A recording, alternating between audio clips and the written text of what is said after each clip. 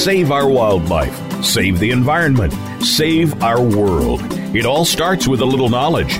Welcome to Our Wild World with Ellie Weiss. There is so much that's being done and can be done with help from specialists and marginalized community groups to you.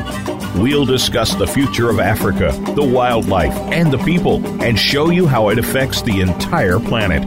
Now, here is Ellie Weiss from the Wild Eyes Foundation. Good morning. This is Ellie Weiss, and welcome to Our Wild World. Our conversation today once again brings us to cougars and how the research into their ecology, biology, and population always brings us to a much wider scope of the functions and health of their ecosystems and our overall landscapes. From the north to the south, east to west, sea to shining sea, mountain lions tell a story of the North and South American continents. My guest today is Jim Williams, who spent his life finding the wilds and studying the wildlife that lives out there and their deeply interconnected relationships. Jim is an award-winning, professionally certified wildlife biologist and has been working for Montana Fish and Wildlife and Parks for over 27 years. He studied mountain lion ecology for his master's degree on Montana's Rocky Mountain front and has been working on mountain lion and other wildlife conservation issues in various roles ever since. Jim is also the author of the award-winning book Path of the Puma, a sweeping tale of not only his life, but his decades-long journey following the puma from the wilds of Glacier National Park up in Montana, down through the Rocky Mountains to south of our borders into Patagonia. It's a pleasure to be speaking with you today, Jim. And Thank you, welcome. Ellie. It's great to be here. Thank you. So we've got a lot to talk about today. Yes. First, why don't we start with a little bit about you? Your book, Path of the Puma, gets into that, but and I strongly suggest our listeners read it. It is a fabulous book and a great way to just go with Jim out into the wild. So tell us how you got here. Well, it's kind of a long story, but kind of fun. If it wasn't for surfing, I wouldn't have found the cats. And what I mean by that, growing up in Pacific Beach, San Diego, which is right on the coast, just south of La Jolla, I was used to longboard as a child and enjoyed surfing. And at some point, I put a mask on and looked underneath the water and saw that incredible world of marine life and this diverse array of species. And after that, I became a marine biologist. That was my undergraduate degree, was marine biology at San Diego State and Florida State. And I actually worked for SeaWorld and Ocean World, some oceanariums, and in more interpretation and entertainment to get people inspired about or to care about these animals. But that wasn't enough. I wanted to work in the wild. So I went to graduate school in 1988. I came to Montana just after the big Yellowstone fires. I showed up about 30 years ago to work on my first mountain lion research project out of Montana State, which is a university based in Bozeman. And 30 years later, here I am. So you're still in Montana. You're up in Whitefish, right? Correct, which is just in a beautiful valley, just on the western slopes of Glacier National Park, just south of British Columbia. Wow. Well, you talk about Glacier National Park and its tremendous and diverse landscapes. And that's sort of, as you just said, where you began, Yellowstone and then up into Glacier with the mountain lion. So Glacier is unique in the sense that it's, I forget exactly what it's called, but there's kind of like two ecosystems divided by the Big Gap. Yes, you have the greater Bob Marshall Wilderness, which is actually 3 wilderness areas to the south. And then to the north, you have the Highway 2 kind of cuts between, kind of a low pass between the mountain ranges. And then north, you have Glacier Park and Waterton National Park in Alberta. And collectively, the entire area and the associated mountains is referred to as the crown of the continent. Oh, that's got to be beautiful. I was up there when I was much, much younger. I don't recall it very well, but I sure need to get there again. So how did you go about following the path of the puma? And this brings me to a question. 1 second. Okay. The puma is one of the only animals I know of that has so many names. Puma concolor is its species name, Latin name. It's also called catamount, cougar, panther, and mountain lion. So how does it end up with so many names that create such a mystery around it? Yes, and you're correct. If you think about it, as human societies, we, large carnivores evoke a variety of emotions, and typically with respect, fear, awe, and we relate to them historically in native cultures, current cultures, First Nations. As a respect for a carnivore as a hunter, similar to what humans, evolved doing as a hunter-gatherers.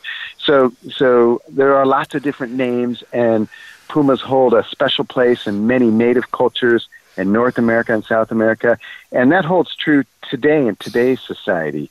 So they're all pretty much the same animal. There's 6 subspecies now based on DNA research or genetic work, and we have one up here in North America. There's the Patagonia subspecies and 4 in between in Central and Northern South America. But yes, there's all sorts of names and all sorts of folklore and stories that go with this incredible animal. Well, that brings me to a little question.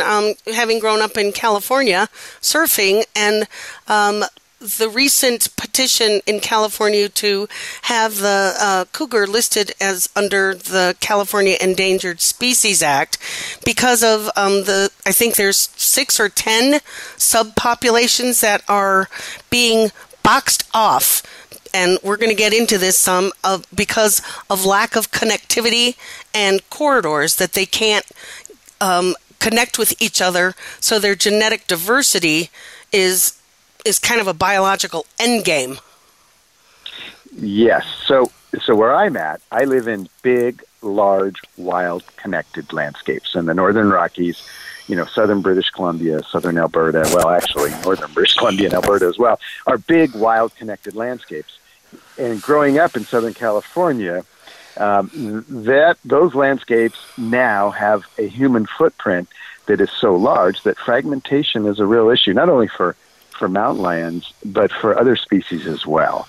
And so you're looking at fragmented remnant habitats of wild nature, and that's an issue. And, it seems like during a time when most large carnivores are being impacted by these fractured landscapes, in your book, Path of the Puma, you're telling us that actually the cougar is seeing an expansion of its territory and that it's doing very well overall. Yes, and so there's a lot of rumors and folklore around the status of cougars, mountain lions, pumas, if you will. And Southern California is a little bit of an exception to the rule. Throughout the planet, most wild felids, most wild big cats are stable or declining, stable at best or declining. Mountain lions are the only big cat that is actually reclaiming lost habitats from Patagonia all the way up to North America. Now, California is a little chunk of urbanization, Southern California, from probably, just south of San Luis Obispo, Santa Barbara, south. That's a unique situation that's going on. Everywhere else, the landscapes are such that, and the prey base for pumas is such that, these animals are actually reclaiming areas they haven't been in for years and years and years since we eliminated them. So that brings me to another point. Mankind, back to colonial days and our wildlife management systems of extirpating all the carnivores, wolves, bears, mountain lions, and now it's coyotes and groundhogs and prairie dogs. So we go about extirpating anything that sort of gets in our way of our cattle, our livestock, and our agriculture. So cougars are doing okay in California. They're kind of boxed in, and we've talked about that previously on this program. And what you're telling us in Path of the Puma is, and what we've just said, they're doing well, except there's kind of a bottleneck when we go eastward at the Dakotas with all this human footprint and fracturing. So when we talk about rewilding and the eastern cougar, they're kind of stopped there. And it seems to me that we're seeing more and more mountain lions, usually young males. It seems that we're getting more sightings and conflicts or at least encounters with young male cougars. So is this an interpretation I get from it is they're really trying to disperse, but what's in the way? Mm-hmm. Yes, so that's a complex question you just asked. It's got two parts. I'll take the historical part first, and then I'll get to dispersal. Historically, different than bears and wolves, where to some degree, where hunting and trapping and hunters and trappers were part of the elimination program as we settled the West, as primarily white colonists moved westward into traditional native territories. It was a colonist type of dominion over nature, right? And with mountain lions, the same thing occurred because they eat sheep, they eat cattle, right? So poison-laced baits on public lands in the West were a big issue. But interestingly, the twist, and it's an odd twist, the hunters that hunted mountain lions had to train trailing hounds. And that culture grew throughout the West out of the bounty days. They were bountied carnivores, bountied predators until the 60s. It was the actual people that hunted them that inherited their dogs from grandparents or adults or got them from friends that actually figured out it was kind of neat to chase these cats and take photos of them beyond hunting in the 60s, and that they had value on the landscape totally outside of ecological value in the natural system. These are rural conservative communities. So all of a sudden, they fought to eliminate bounties with university researchers and scientists and people that like cats, and they did it because they carried clout in these rural communities. The same group of these hound handlers, I'll call them hound handlers because there's women and men. Traditionally, you'll see houndmen as a term, but there's a lot of women in these rural communities that have trailing hounds too. It's a very physical thing, and they take photos of these cats all winter. They went to the mat in the early 70s and forced the states. These are the people that train the hounds. They're conservative rural residents. They forced the state legislators to make mountain lions into game animals, and that's really important because the minute they have protection in any given state in the West as a game animal, game wardens can then enforce laws to bust poachers and protect them. And then later on in the 80s, they forced the different wildlife agencies were over hunting cats. They forced them to go to quotas and to use some of the best science.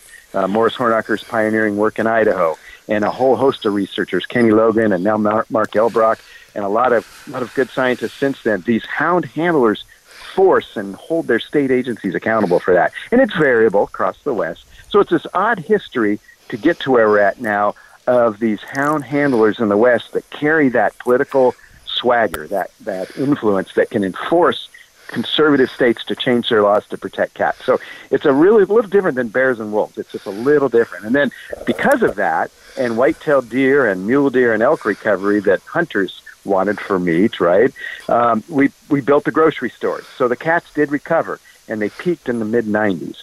And that's when we had a lot of the human conflicts. But as they recovered these landscapes, they started moving east, just like you said, Ellie, and they get to these island ranges like the Black Hills or the Bighorns in Wyoming, and they follow these riparian river corridors eastward, and it's typically, just as you pointed out, males that disperse first and the furthest. But as they move east, they can only exist where their food is there, in the form of white-tailed deer primarily in the Midwest, and as where we will tolerate them, because you don't have the big blocks of wild nature in the Midwest like we do here. So that's exactly, you're right. That's what's going on. These males are pushing first. Typically the females go next. But it's up to us whether we're going to tolerate them as a society because they're a large carnivore. And this brings us to some more of your work. And let's talk about some of the differences between the ecosystems here from north to south and along the Rockies.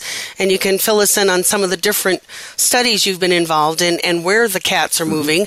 And then the difference between what is happening in South America and Patagonia. And I definitely want to get into the people and carnivores issue and what you just said. We have to tolerate them. So this is part of the paradigm shift we're at today. So tell us a little bit about the various ecosystems, the population densities, and then lead us into Patagonia. Okay, sure. it's a great adventure and a great ride. It's because Patagonia is very similar. Wild, majestic Patagonia is very similar to the wild crown of the continent, and frankly, to some areas in the wild Sierras in California and Colorado, where there are still wildlands. So up here, my first project, actually I trained on a project led by Terry Murphy in Yellowstone and Morris Hornacher, learned how to use trailing hounds, but I was kind of thrown into the wild on what's called the Rocky Mountain Front, which is the east side of the Bob Marshall Wilderness, where the prairie meets the Rockies in an abrupt 2,000-foot rise of rock that creates the Bob Marshall Wilderness from there west. And so I actually lived with 25 to 30 cats for several years in graduate school, and primarily back then, what were they eating and what kind of habitats were they using? This was old school technology. And we had another study in the Gates of the Mountains, which is between the greater Yellowstone and the northern Continental Divide area in Montana. It's what we call a linkage area or connectivity area, and there's some fun stories in the book. I almost bought the farm and had to burn a Forest Service picnic table to stay, all of us did, to stay warm and not freeze to death. But so I worked there, and then particularly the last 15 years, a lot of conservation work that myself and my teams do, and my colleagues in South America and up here, is working with people, right, wrong, or indifferent. It's up to us where we'll tolerate grizzly bears, wolves, and lions, and other, large carnivores. And so Montana, interestingly, has a density of pumas, 2 to 4 resident adults per 100 square kilometers, for the most part, very similar to Patagonia. A cat's a cat's a cat from down there to up here. And of course, there's variability slightly, but cats are pretty stereotypical in their behavior. But the densities are pretty similar. The landscapes are very similar in Patagonia and Chile and Argentina versus here. But the plant species and the other wildlife species are off the charts different. It's just a totally different, in my mind, a magical landscape down there because I'm familiar with what's up here, right?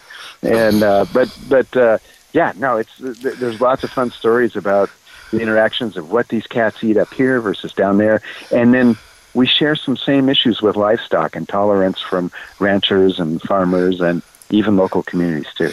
Well, we're going to get into that, but right now we're going to step away for a short break. So listeners, stay tuned because we've got lots of stories coming up, and be sure to pick up Path of the Puma because it is a fabulous read. So we'll be right back.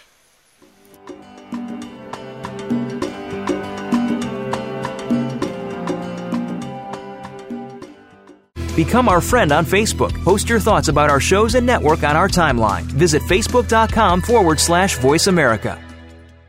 Wildlife. No wild, no life. Big, scary, beautiful. Predators are in danger. Without them, our rivers dry up. Our forests don't grow. Our communities go hungry. Our biodiversity crumbles. Wildlife drives our planet's ecosystems. The Wild Effect. It's in our hands. Ellie founded Wild Eyes Foundation because she loves Africa and to remind us that there are more harmonious and less destructive ways to live on our planet. She does this so we may be able to look inside ourselves and understand the deeper partnerships that connect us all, and to take responsibility for our lives and our Earth. Africa is one of our last remaining wild places and the origins of humanity. It is irreplaceable. Africa is at a crossroads, on the brink of possibilities. We can choose to let its wildlife be lost forever, or we can help save it. In Africa, it is still possible to make a difference. Visit us at www.wildeyes.org to learn how you can make a difference. We only have one Earth. If we don't care, who will? WILDIZE.org. Have you friended us on Facebook yet? Why not? Just go to facebook.com/Voice America or search for the keywords Voice America. Once you are part of our Facebook network, you'll receive daily messages about what's happening with our shows, this week's featured guests, and new happenings at the Voice America Talk Radio Network. And you can add your voice to the always active discussions on our timeline. Just go to facebook.com/Voice America or search for Voice America.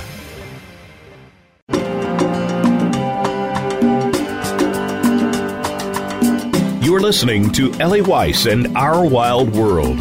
We want to hear from you. Call into the program at 1-866-472-5788. That's 1-866-472-5788. If you'd rather send us an email, please send it to wildeyes@wildeyes.org. That's WILDIZE @WILDIZE.org. Now, back to our wild world. And welcome back. You're listening to Our Wild World. I'm Ellie Weiss, and my guest today is Jim Williams, a cougar biologist, ecologist, and fabulous storyteller. And pick up his book, Path of the Puma, award-winning not an anthology, collection of tales. So we're going to hear some of those stories. But at the end of the first section, Jim, you were talking about the differences and the similarities of cougar habitat up here versus what's happening down in Patagonia, and the differences of what they eat. You said it was off the charts different down there. So why don't we start with understanding here? We know it's white-tailed deer, that the cougars follow the deer. The deer are coming into our habitats, human places, and that, of course, is bringing in some of the younger cougars. And maybe we can talk a little bit about the hunting of cougars and leaving of orphans or immature young cats that seem to be getting into trouble. Why don't we start there? Yes. Okay, so it's important to remember that throughout the West, which is the stronghold of the mountain lion, mostly mule deer, elk, and then white-tailed deer in some states. It's deer and elk make up the prey base. When you get down to Patagonia, and Patagonia is a region, a southern part of Chile, the southern part of Argentina. It's referred to as a southern cone, and it's kind of a almost folklorish status. You know, the name Patagonia evokes a lot of wild, big mountains, you know, the Patagonia clothing label, and that's who published my book, by the way. It's a big, wild place. It's a big, wild place. And so in Patagonia, it's all cats and camels when it comes to native food. So there's two wild camels in Argentina and Chile, and there's a vicuña and there's a guanaco. And if you think about up here, and these are domesticated versions or hybrids, we have llamas and alpacas, right? So a wild version of an alpaca, or similar, is a vicuña. It's a little small, high-octane, super-fast camel. It's like a pronghorn antelope. They remind me of a little bit here in the West. They also have, if you think about a llama, they're a little more furry. They got the great big long neck. They are the native version of that. The wild version in Patagonia is called a guanaco with a G. It's pronounced with a W, or guanaco, some people say up here. And so guanacos and vicuñas throughout Argentina and Chile represent the native food, the primary native food. Since Argentina and Chile were colonized by Europeans, primarily domestic sheep were introduced and European hares. And now there are entire populations or subunits of pumas down there, the Patagonia puma, that live entirely on non-native species. So as natural as it looks with the big wild mountains and glaciers, it's pretty unraveled in many places, when it comes to native foods versus non-native foods. So you have pumas down there that live on ranches that eat domestic sheep entirely, or European hares. But the biologists are working very hard to convert that system, to rewild it back into a puma, guanaco system. And there's also another native fox. There's a couple, a small gray one, and then one called a copeo that's kind of a little larger than a coyote, kind of a reddish brown and blonde, just beautiful wild canid. They're native as well. But the cultures they're up against there are hundreds of years of sheep farmers that kill anything that threatens sheep or anything that eats the grass that sheep eat. So whether it be a guanaco that competes for sheep for grass, or a puma that could potentially, or they do, kill domestic sheep, the gauchos, they're cowboys down there. It's a very tough, independent group, demographic of people. They have generations are trained to kill these cats and kill guanacos. So you have systems that have been unraveled that my colleagues down there are working on seaming up and rewilding back to a native system, whether outside of parks and inside of parks. So this brings us into people tolerating the large carnivores, which is a global issue and challenge from the United States all the way over to Africa and the African lion, Panthera leo. So and you were just talking about the gauchos and the Patagonian cowboys. And what is it you do when you're working down there, or even here with the conservation projects and initiatives that you are involved in and start up? How do you, where the rubber meets the road, talking about cougars and pumas, living and being in the wild is all well and good, but when it comes down to that particular community, of which there are many, how do you literally go about changing the mindset to live and coexist with the cats? Yes, that's a great question, Ellie. This is where conservation often gets messy, where, idealistic graduate students coming out of graduate school don't realize they're going to be doing this kind of work with people and not just following wild animals around in wild places. Conservation gets messy at a local level because, just as you mentioned, if local communities do not tolerate large carnivores, they won't exist, period. It's up to us. In order for conservation, hard-won conservation victories to be durable, and durable is the key word, to last after you walk away, they have to be socially acceptable at a local level. And so in Argentina, for instance, there's a chapter called Ranching for Wildlife. And my friend Martin Monteverde, he's a good friend, been to Montana several times, but he is rewilding down there using local tolerance. He is working with these gauchos and these enclosures that ranchers have their lambs every year that have these rickety fences, kind of reminiscent of bomas to protecting cattle from the Maasai, from Maasai in Africa for African lions. They do the same thing for pumas, but they're these rickety sticks and stones. And so what he's doing is teaching them how to build fences with visual screens, because cats see the world with their eyes. They're very visual hunters, right? And he's also looking at electricity with solar-powered batteries, because electricity works on great big male grizzly bears up here to cats down there. Electricity is an incredible tool for living with wildlife to protect things. And he's working with these rancher by rancher. And the neat thing is, if you make, as Martin convinces one ranch to do better stewardship and tolerate pumas or Andean condors on their property or guanacos, he can create an ecosystem level change because these ranches are so big. They're the size of our national parks or larger in the United States. So working with one rancher can pay huge dividends at an ecosystem level. It's long, slow, messy work. It involves, up here we drink coffee and help ranchers fix fence, try and meet them at their level. What are their concerns? Down there, they drink mate. It's like a tea, it's a heated up tea in a gourd. It's kind of bitter. It's kind of an acquired taste, but it's a lot of fun. They drink a lot of mate with a lot of the gauchos and the ranchers to build that trust and then convince them to try something a little different. And they, by gosh, what they are doing is working. And it's a long, slow process, but it's what I call local conservation. And, up here with grizzly bears and wolves and lions, it's all about that as well. Even deer and elk, tolerating those on ranches. They have the exact same issue down there, and it's working in that local community. So you mentioned something interesting to me. Before you had said old school technology, tracking, and, bright-eyed, bushy-tailed grad students wanting to come out and get their hands on wildlife and track it versus conservation is really working with people. And a lot of grad students aren't prepared for that. But those of us like you and I and so many others that have been doing this for decades, we know that without people, we're not going to change any conservation methodologies. But you mentioned the new technologies and visual screens that cats hunt and see. They use their eyes. So that is something I haven't heard of. What is a visual screen? So there's there's different types of plastic, mylar, and some synthetic netting that essentially for the bottom 6 feet up, because they're not that tall, even the large African cats, the bottom 6 feet, it's gonna shelter and obscure some of the movements. Cats are gonna key in on movements, and particularly at nighttime. But it prevents a little bit of a visual barrier, which is an attractant, with the whole goal when you try and protect calves or lambs in the case of sheep or most livestock, particularly young livestock, is to minimize the attractant issue. And so movement is part of the issue, seeing them. The other for bears, of course, is scent, and that's a whole other world because bears see the world through their noses. Cats are are almost 90% visual.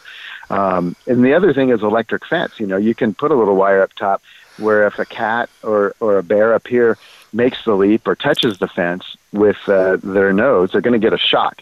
And it doesn't hurt the animal, but they learn really quickly. They stay away. Most large mammals do not like getting shocked. And then there are the height of the fence. Now, lions or pumas down there are incredible leapers. Has to be a pretty high fence. Yeah. And so it's, there are other deterrents with noise with cats where sensors can detect like a critter getter, that's a trade name, but it detects movement and a siren goes off. There's a whole bunch of variations of those. But in combination, my colleagues in Patagonia and Chile and Argentina, and using guard dogs as well, that's a whole other program, all of these together, they're making strides. They are making strides with the community accepting some pumas on the landscape, because prior to that, they kill them all, and they still do on many ranches. So it's about changing a culture, and that's messy, takes a long time. The conservation victories aren't apparent right away, but over the last 15 years, they're seeing some real results. And that's outside of a national park, creating a new park. Now, clearly a park is the gold standard, but this is in communities and those important connectivity areas between parks on real working landscapes. So when between, what's happening in Patagonia and what's happening up here in our western states and getting lions and people to coexist, males require like 100 to 200 square miles, and then they want to disperse. So when you've got kittens or kits or cubs, then the males need to disperse. The females can sort of stick around and share. So in Patagonia, you're saying they're willing on these huge landscapes that are national park size, being one ranch, which we don't have as much of up here. And down in Patagonia, I'm presuming there aren't the roads issues that break and fracture the landscapes. So when they're willing to accept a lion, does that allow for other lions to move through as you start creating connectivity from ranch to ranch to ranch, connecting the dots like pearls on a string? Yes. And so keep in mind, most of the roads down there are gravel. They're not like Colorado or California where you have, 8 lanes going both ways or 15. These are even most of Chile and Argentina. They're rural gravel roads that are very easy to cross and very low traffic volumes at night. So roads aren't the issue. The issue is the local gauchos that take care of the livestock. If they're going to go out and preemptively kill all the cats, or they're going to leave a few, or they're going to tolerate some guanaco as native food, so the cats will take the guanaco instead of the livestock. Those are some of the experiments that the biologists that you'll read about in the book they're doing right now down there. It's really innovative. They actually, we can learn from some of their successes too to implement up here in our rural livestock areas. Well, tell us a little about that. I mean, what can we transfer from there to here in terms of, living with not only the native prey species, but letting the big cats? What did you find is transferable? I think the actually attitudes and patience. So we tend to want immediate gratification in the United States. We're a very wealthy country. We're very fortunate that we have funds to do this kind of conservation work. I mean, conservation is a luxury, right? If people want food, water, shelter, some basic needs, right. Basic psychology before they can care about, wild nature and wild land. So down there, it's not necessarily guaranteed, and so they're very patient. And here we want immediate change, and sometimes these changes take 10 years to be realized, and they're seeing it down there, and it's kind of a wake-up call for North American biologists to, give this time. You got to build these relationships with these landowners to work on these cultural changes, to tolerate, make people feel safe. Safety is a whole other issue with bears and cats, right? Right. Because people potentially and do get hurt now and again, although I'll always preface that or qualify it with driving in Colorado, going over, the passes from Denver to Aspen are far more dangerous than ever hiking in the woods, because our brains are just, we have a monkey brain that's hardwired to be afraid of sharks and bears and things with teeth. That's just how we're wired, and it's sensational, when really every day we drive, we're at more risk, right? Right. It's just, it makes the news, and we're kind of hardwired that way. But But they do, now and again, pose a risk. So in rural communities, that's an issue with parents and their kids or families and their pets. And so those types of information sharing vehicles, whether it's pamphlets, whether it's social media, we hire what's called conflict specialists. And their job, 100% in Montana, is to work with private properties, communities, ranches on bear proofing, not feeding deer, to spread disease or bring lions in, providing information on what cats really eat and how they eat it so people aren't unnecessarily afraid, how to recreate in a wildland, what to do if you see a bear or a lion, because there are different human behaviors to perform. And so those types of things, north and south, have been exchanged pretty much nonstop, and it's pretty heartwarming to see. And again, we got a long way to go. It's just starting down there, really, the last 15, 20 years, and here we have a long way to go as well. And places like Colorado and California, and even the resort areas in Montana, there's a churn of about every 3 years. You get new people moving in, and you have to start over. Right, and that's a big problem. And the buying up of the West by wealthy .com or hedge funders or wherever they got their wealth, and buying huge tracts of land, and they don't necessarily live there but kind of create an enclave. Do you do a lot of work with them to understand and be amenable to having lions on their property? Yeah, those types of landowners, the more wealthy individuals to buy land to have open space, aren't necessarily the problem per se when it comes to tolerating large carnivores, because they typically do. They're from usually an urban environment, and they see wildlife on TV versus have livestock lost. They're easy, but it's the type of person that buys those large ranches and breaks it up into subdivisions and puts a neighborhood in. Homes are a permanent footprint on the landscape that doesn't disappear, and not without millions of dollars of work to rewild it. So the subdivisions, the developers, are more of an issue than the .com buyers, frankly. Right. But subdivisions, where Ellie, you hit the nail on the head. The permanent conversion of wildlands to homes is the number one issue in the West for winter ranges, for ungulates that all the large carnivores eat. If you don't have the deer and elk, you're not going to have the carnivores, period. And as these neighborhoods are gobbled up, or these wildlands are gobbled up, and people want to live on their postcard on that urban wildland interface, that will take the grocery store down for large carnivores, and you're going to see population impacts forever, probably. Like what's happening in California.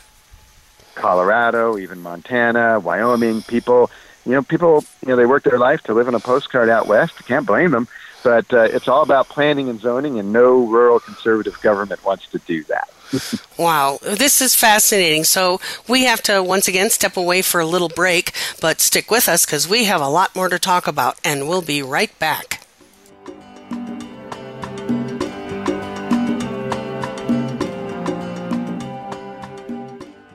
Become our friend on Facebook. Post your thoughts about our shows and network on our timeline. Visit facebook.com/Voice America.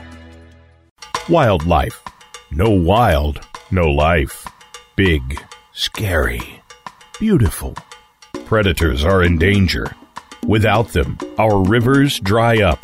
Our forests don't grow. Our communities go hungry. Our biodiversity crumbles. Wildlife drives our planet's ecosystems. The Wild Effect. It's in our hands. Ellie founded Wild Eyes Foundation because she loves Africa, and to remind us that there are more harmonious and less destructive ways to live on our planet. She does this so we may be able to look inside ourselves and understand the deeper partnerships that connect us all, and to take responsibility for our lives and our Earth. Africa is one of our last remaining wild places and the origins of humanity. It is irreplaceable. Africa is at a crossroads, on the brink of possibilities. We can choose to let its wildlife be lost forever, or we can help save it. In Africa, it is still possible to make a difference. Visit us at www.wildeyes.org to learn how you can make a difference. We only have one Earth. If we don't care, who will? WILDIZE.org. Have you friended us on Facebook yet? Why not? Just go to facebook.com/Voice America or search for the keywords Voice America. Once you are part of our Facebook network, you'll receive daily messages about what's happening with our shows, this week's featured guests, and new happenings at the Voice America Talk Radio Network. And you can add your voice to the always active discussions on our timeline. Just go to facebook.com/Voice America or search for Voice America.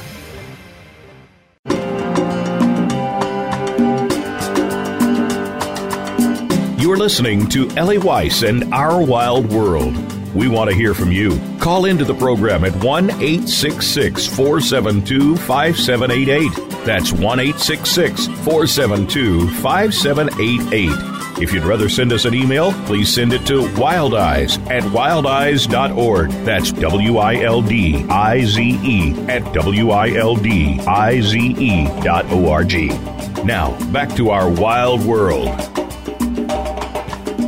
And welcome back. This is Our Wild World and my fabulous, energized guest, Jim Williams, cougar biologist and author of Path of the Puma.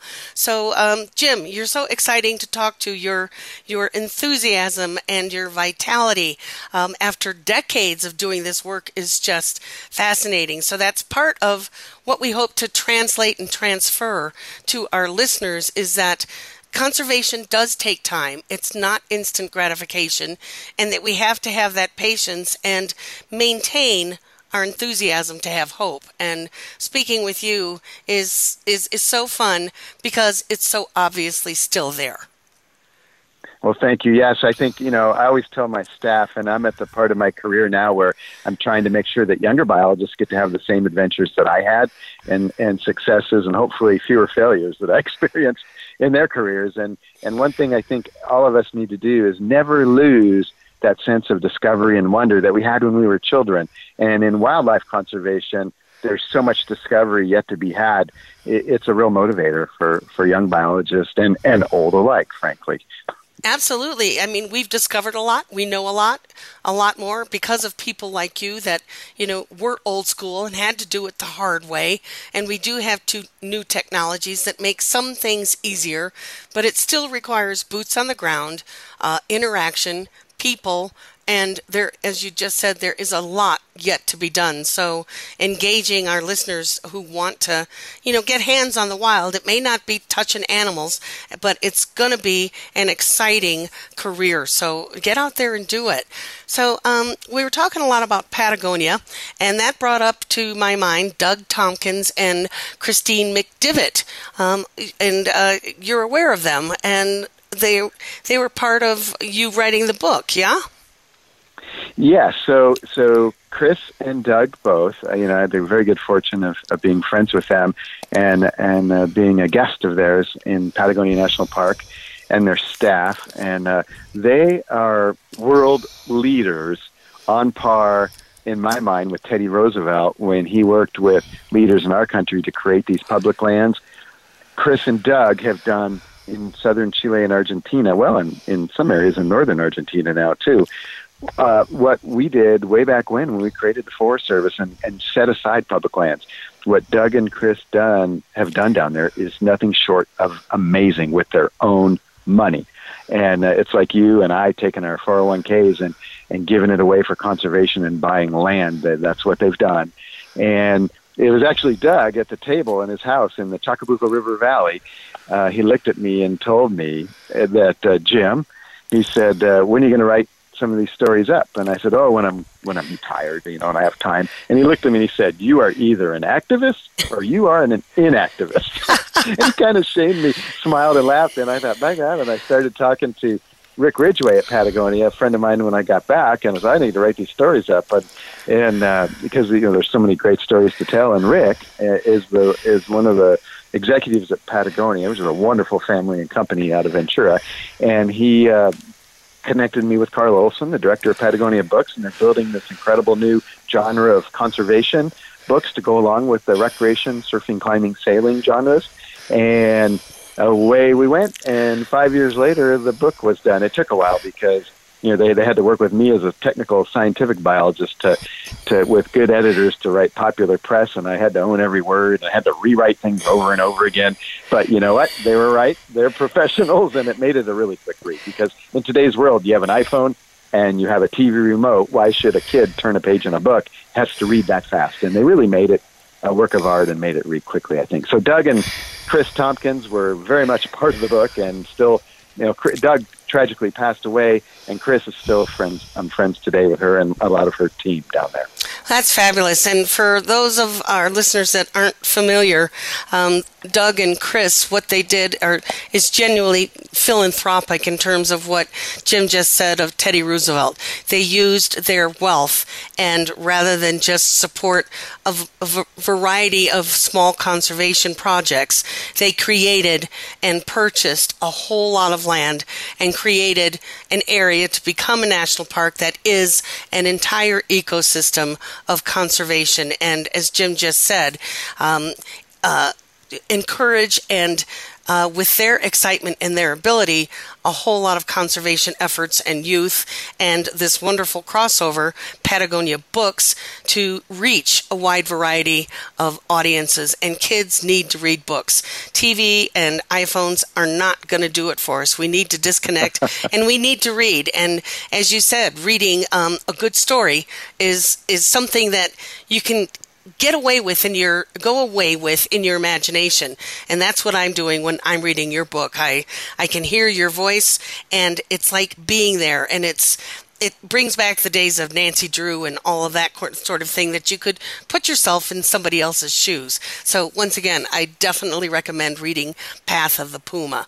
So from working with gauchos down in Patagonia and changing that mindset on large landscapes, to let's go up to our west and cattle ranches that oftentimes abut federal lands, cattle grazing.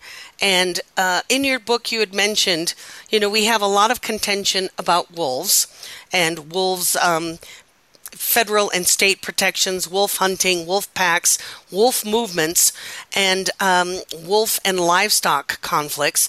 But we don't hear so much about lions in the same landscape. And I think you had said that when lions occupy the same landscape as wolves, the lion is not the apex predator because, as you said earlier, they can be hounded. They will run away from dogs. But when a lion is in the landscape without the wolves, then it becomes sort of the apex mesocarnivore. Yes, and if you think about why would a large 150-pound male mountain lion or 185-pound Patagonia Puma run from a little barking hound? Well, you think about native wild dogs or canids that were here after the Ice Age or before that had an influence on the evolution of these cats, and that would be wolves, and there's some extinct wild dogs now, that perhaps were there, dire wolves, or who knows. There's a lot of conjecture, but clearly wild dogs had an influence on wild cats, right? And that's borne out today in many studies where wolves can and will, a pack, displace a lion off a kill or even kill a cat. Now, every now and again, a big male cat will take a single wolf, but typically the wolves have a pretty significant impact on local cats, how they occupy their landscape. But in terms of ranching and why wolves are so controversial, and bears to some degree, it's because they're visible during the day. Wolves walk down roads and they howl, they make noise. Bears are out in the middle of the day too. They're a little bit more secretive when it comes to black bears, but grizzlies are out in the open. They lived on the open prairie, years ago. But cats, we don't know they're there. And that is probably the single most significant attribute that has allowed them to survive and flourish even to this day. They're very cryptic. They're the ghosts of the forest. They move at night, dawn and dusk, every now and again in the middle of the day, but they typically, just like your house cat, you let your house cat out onto your front yard, it's going to go zip over to your car, then it's going to zip to a bush, and it's going to creep and stop, and a big cat's no different. They do the same thing. They just don't walk out in the open typically. And because we don't know they're there, we don't go after them with guns and poison, And so I don't know what that says about us as society or as people, is that they're flourishing because we don't know they're there, but that's part of the truth in my mind. Well, I think that might be some good news for the cats and biologists. I've talked to so many over the past couple months that do track the cats and are able to find them and get collars on them so that we can learn more about them. So we've still got some time here. Let's talk about some of your stories, and why don't you tell me what you'd like to talk about and we'll just come along for the ride. Okay. Well, I think one of the things that's very controversial, but I've never shied away from controversy on either side of any fence, because as scientists we're trained to be objective, and being objective can mean being heartless to some people. I grew up in San Diego, large urban environment. Wildlife is in the ocean for the most part. You really don't see it. I lived on the coast, but it's highly developed, so you had to put a mask on or see marine mammal and dive or fish. But I'd see large animals on TV, and it's like, wow, how could a human ever kill one? And then you flip side, hop over into a rural conservative demographic where people grew up eating elk and eating deer, at a ranching lifestyle, a rural demographic where, legally licensed hunting, if some agency in some state says it's okay, they feel like they're doing good, they're contributing, paying money into conservation. So you have this big urban-rural divide in values, and values is the key thing. And in my book, I emphasize people throughout the entire book because of those values, whether you think lions should be killed if they're causing problems or attack someone, whether you think they should be legally hunted or not, you think that's appalling, or that your dream is to take a legal cat, it doesn't really matter in the end because you're fighting over crumbs there. And those are human values that weigh into it. Where your energy needs to go is into local land trusts that protect landscapes and properties. Even Ventura, where Patagonia is located, has the Ventura Land Trust, right? We have land trusts here. And then there's big ones like Conservation Land Trust in South America, or Tompkins Conservation buying parks, or you have Nature Conservancy up here, or the Montana Land Reliance. And, these trusts for public lands, the Conservation Fund. If I could do one thing in my career, everyone fights over values and opinions and really deep-seated emotional things, and it's kind of like, do you like the color purple or not? It doesn't mean anything in the end. What means something is keeping homes off the land in valuable critical habitats. And so to take that energy everyone puts into, whether it's animal rights or whatever, put it into land conservation, and then 3 generations from now, people that replace us will have that same argument to have, because if we don't protect the land, the animals are going to be gone. That is such an incredibly important point, and I'm so glad you went there, because this is what my organization is all about, and what this program is about, is to get people to think not only about what they're doing today and the wildness we have and our earth that is in peril, but what we can do today. And what you just said was so wonderful, that 3 generations from now, we can still have the same arguments because the land and the wildlife will still be there. That's what we need to work on today. Yes, I feel very strongly after 30 years in this field, and I also feel that people have to be a part of that, and governments, federal and state and tribal, have to genuinely work with local communities, and and share that decision-making power. Traditionally, hunters and anglers have seats of power at the individual states where they adopt different hunting regulations. Well, the world's changing. There's a lot of people that hunt and mountain bike, or mountain bike and don't hunt, and they want to have a say in their local government, whether it's federal or state. And so we have a long ways to go with state governments in this country, although it's still the best system on the planet, I'd argue, because just look at the wildlife. But we have a long way to go to genuinely engage people that don't necessarily hunt, that want to have a voice in that arena, that care about wildlife. So right. there's a lot of work to be done. The non-consumptive users, and we've talked about Correct. that a lot with John Landry and Who Owns the Wildlife, and the impact that a certain segment of the population has on our wildlife management policies, and that, as you just said, that's shifting a lot to non-consumptive use and the wildlife watchers, and being able to contribute to the conservation through either sports gear taxes or other money to be able to give versus just park fees.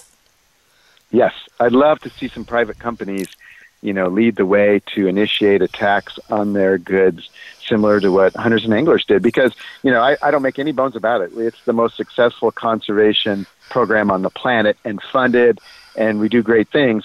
But to cast a broader net and to be more inclusive in the future to everyone who cares, that is critical. And that's where everyone's kind of learning and struggling right now. There is something called Recovering America's Wildlife Act that's floating around in D.C. to provide a lot of native, non-hunting and species, reptiles and amphibians and insects. It's really exciting, but that's still, one step toward being more inclusive to everyone that cares. I just heard about that. I mean, I was vaguely aware of it, but someone actually mentioned that to me in terms of the acronym, and I said, what is that? So we've got a couple minutes. Can you explain what that is and why it's important?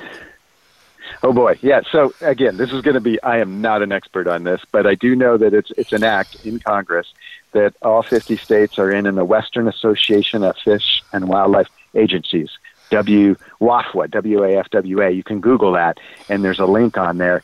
But it's a funding mechanism to go to the states and to work with partnerships in the non-government world to achieve conservation on these species that haven't recovered and fared so well as deer and elk and even mountain lions, for that matter. There are a lot of species out there that need our help and that are threatened by development and other issues. And this act would provide new monies and funding mechanisms to the states. And it even includes some interpretation and recreation as it pertains to wildlife in it, too. So it's the first big new funding mechanism, since the Pittman-Robertson Act, which, is clearly the deer and elk hunters and that pushed that through.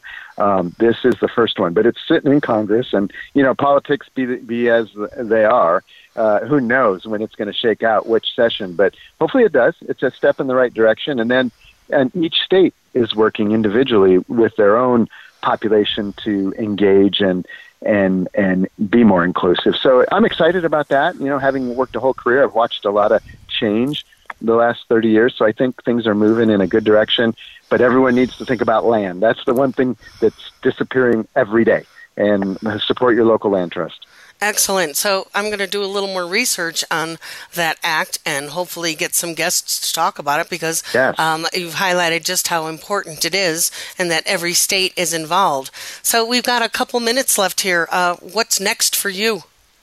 Well, so if you, Patagonia helped me set up a website called pathofthepuma.com, and if readers read the book and have a comment, I'd love to hear your feedback. You can contact me there. We're working with grizzly bears, wolves, lions, mountain goats, you name it, here in Montana. But I'm looking forward to the next phase in my life is probably going to be working more with some international work, and there's a group called Species that's really, really neat. Anthony Giordano is heading that up, doing some fantastic work around the world.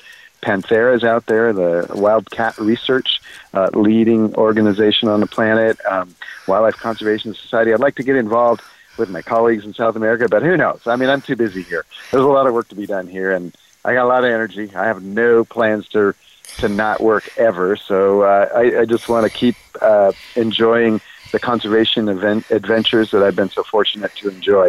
Keep that moving forward. And writing the book was heartwarming to kind of share those stories, Well, once again, I strongly urge our listeners, anyone, to read Path of the Puma.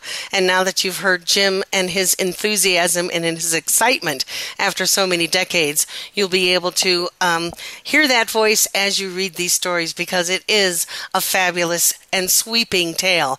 So unfortunately, we are out of time today. But Jim, I'd love to talk with you more another time, but thank you so much for your time today. Well, thank you, Ellie. It's been a pleasure. All right. So meanwhile, folks, go out and step into your wild world. Thank you again for joining us this week.